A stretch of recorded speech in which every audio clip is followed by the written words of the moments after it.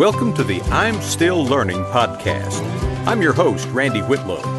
I've been reading and studying the Bible my entire life, but I still have a lot of questions, and I'm still learning what it means. Each episode, we will take a look at what the Bible has to say and what it means to us today.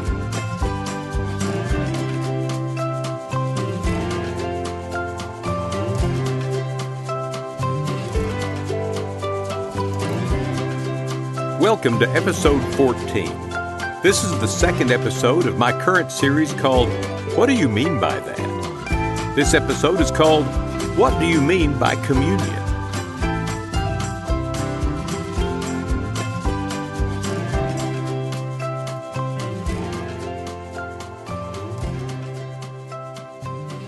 I like to imagine the scene in my mind's eye.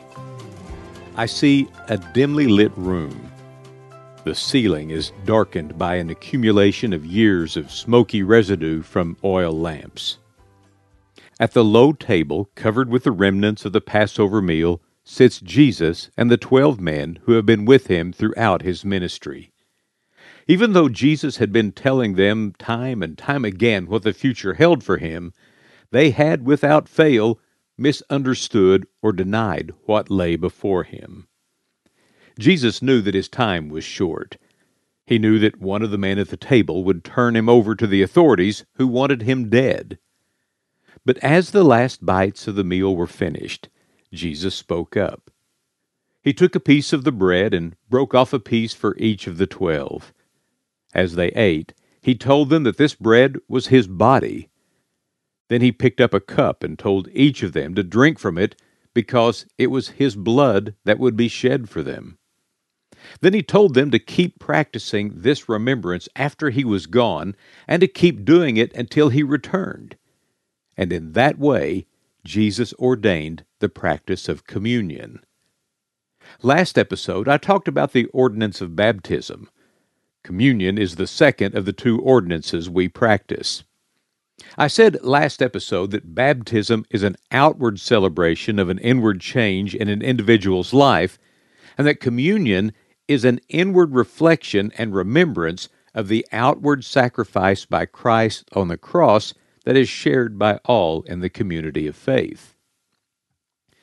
Communion is referred to by many different names. Depending on your faith tradition and even your geographical location, it may also be called Holy Communion, Eucharist, the Lord's Supper, the Lord's Table, or the Sacraments, among others. It is also practiced in different ways. Some traditions use small individual cups, and some use one common cup. Some use wine, and others use grape juice. Some serve the cup and the bread separately, and some dip the bread in the cup and take both elements simultaneously. Some use a convenient and sanitary all-in-one cup and bread. Some have ceremony attached to their participation, and for some it is quicker and more matter-of-fact. Some serve communion in every weekly gathering, and some only on occasion. Some require church membership to participate, and some practice open communion where everyone who professes Jesus as Lord can participate. But whatever you call it, and however and whenever you practice receiving communion, it is a powerful and meaningful service. But why is it meaningful? What's the significance of taking a sip of juice and eating a small piece of bread? Well, I'm glad you asked. In the New Testament book of 1 Corinthians, the Apostle Paul gives us some instruction. He says, "For I pass on to you what I received from the Lord himself. On the night when he was betrayed, the Lord Jesus took some bread and gave thanks to God for it. Then he broke it in pieces and said, 'This is my body, which is given for you. Do this in remembrance of me.' In the same way, he took the cup of wine after supper, saying, 'This cup is the new covenant between God and his people, an agreement confirmed with my blood. Do this in remembrance of me as often as you drink it. For every time you eat this bread and drink this cup, you are announcing the Lord's death until he comes again." The communion service is a time of remembrance. We are called to place ourselves in that room with the disciples. We can have a sense of wonder at the incredible sacrifice that the very Son of God made for us. We eat the bread and remember His body that was broken for us. The body is the physical presence of the person.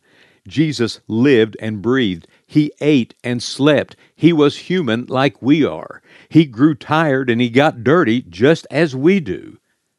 The bread causes us to remember that this wasn't a metaphorical death. It was an actual, cruel, humiliating, and excruciatingly painful death.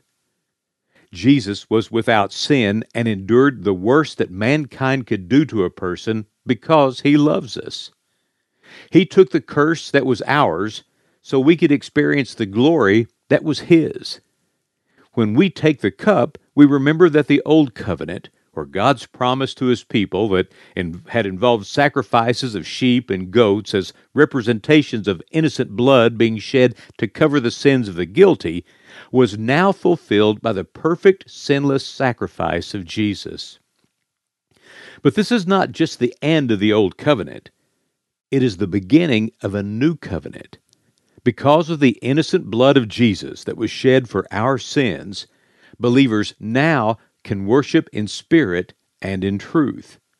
This eating the bread and drinking the cup, representing the body and blood of Jesus, symbolizes that Jesus is now in us and His Spirit rests in us. And we can also remember that for centuries now, believers have been receiving communion for the same reasons. This practice is ancient and places us at a point of history. Secondly, there is a sense of the present as we share communion. The word communion contains the same root word as community or commune. The insinuation is that we are doing this together with others. Also, in the communion service, we share the same common food. Now, this word common can mean nothing special or ordinary, like when we say something like, it's just a common house cat, or he needs some common sense. And this meal is common, just a piece of bread and a small cup of juice. But there is nothing common about what they represent in this sense of the word. But common can also mean shared by all, as in the way we talk about a successful team and say they work together with a common goal. This definition also works when we talk about communion. Everyone in the room is served the same meal. The millionaire and the homeless eat the same meal. The pastor and the new believer are equals at the Lord's table. No one is better than anyone else, because we are all the same in the eyes of Jesus. His death paid the price for all of us. And when we participate in this meal, we are joining believers around the world who are also at the Lord's table. I'd love to imagine that on any given Sunday, some church in a faraway country is serving communion in their church while I'm sleeping in the early morning hours, and that someone is receiving the bread and the cup continuously all through the day as the sun passes through the various time zones. So when I lift my cup toward heaven before I drink it, I am saluting the believers who came before and believers that I join with in solidarity who are partaking of the same meal to say that I am not ashamed of the body and blood of Jesus and that I'm humbled to be invited to share at the Lord's table with believers around the world. And thirdly, there is a future element in the communion service. There is a promise contained in the last verse I read a few minutes ago. It says, "For every time you eat the bread and drink this cup, you are announcing the Lord's death until He comes again." Until He comes again.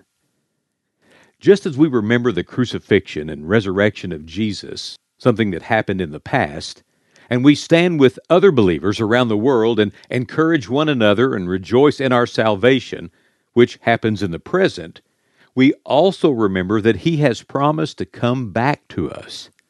In the Gospel of John, chapter 14, Jesus said, "Don't let your hearts be troubled.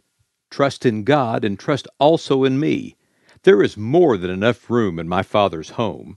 If this were not so, would I have told you that I am going to prepare a place for you? When everything is ready, I will come and get you, so that you will always be with me where I am. So as we take the bread and the cup, we remember what was done to secure our salvation. We know that we are not alone in living in the present, and we have a hope for eternity with Jesus at the end of this life.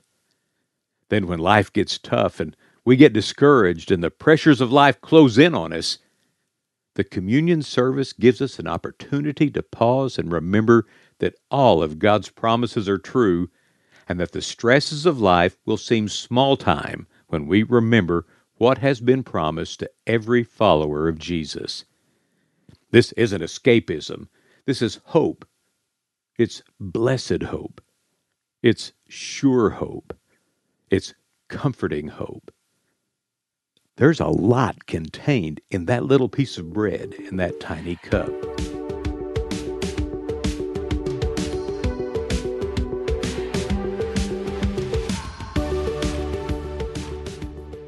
There's one more thing I want to talk about concerning communion.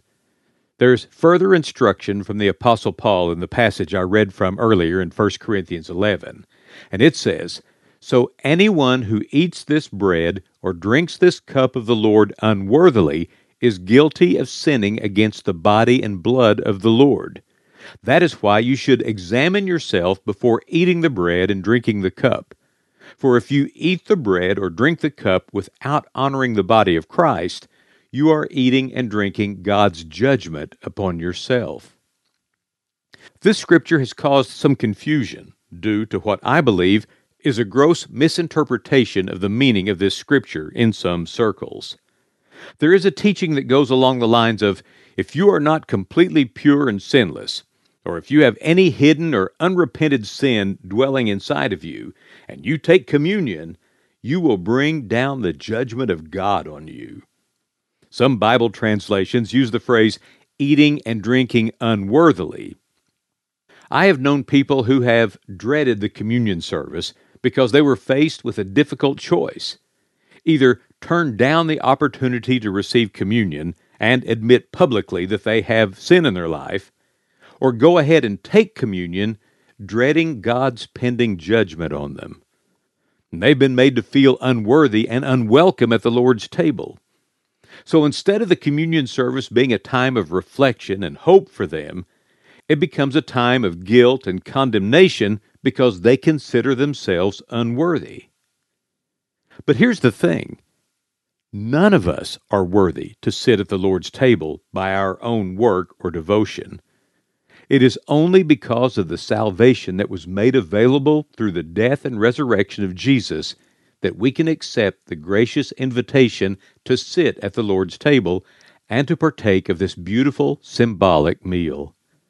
Ephesians chapter 2, verses 8 and 9 put it this way: God saved you by His grace when you believed. And you can't take credit for this. It is a gift from God. Salvation is not a reward for the good things we have done, so none of us can boast about it. So what is eating and drinking of the cup without honoring the body of Christ that the Scripture mentions? I believe it is the attitude of course I'm worthy. I am a good person. I am a leader in the church, or I do a lot for God. He's pretty lucky to have me on the team. So when the person who leads the communion service gives a moment to examine ourselves, it is a time for us to check our motives and to realize that our invitation to participate in communion has nothing to do with the number of years we have been in church or what our title or position may be. It is a time to remember in gratitude and humility that we are saved only by God's grace. Occasionally, I will encounter someone who will say that they don't receive communion because they aren't worthy to participate in such a holy moment. They think that they are expressing humility and honor, but I will tell them that by opting out, they are actually exhibiting an attitude of pride. They are in essence saying that of all the people who have ever lived and experienced salvation, they are the one person whose sins are too great for the blood of Jesus to cover. It is false humility. Actually, it's worse for a Christian to refuse to take the Lord's Supper than it is to partake of it in an unworthy manner. By refusing to partake, a person is saying, I refuse to repent, and I refuse to believe that Christ's body and blood were the effective sacrifice I need for the cleansing of my sins. I don't believe what He did on the cross was good enough for me. But if we will just realize that none of us are worthy without the grace of our Lord Jesus Christ, none of us could sit at the Lord's table, and take that moment to thank God for His gift of salvation, to thank Him for His grace that welcomes us, as unworthy as we are, to come in humility and gratitude to the Lord's table.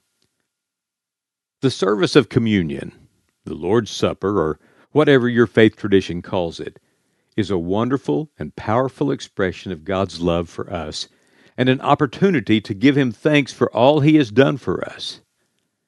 If you haven't noticed by now, I really love the ordinance of communion, and my sincere hope is that you will grow in love and appreciation for this wonderful and worshipful time. I hope to see you around the Lord's table very soon.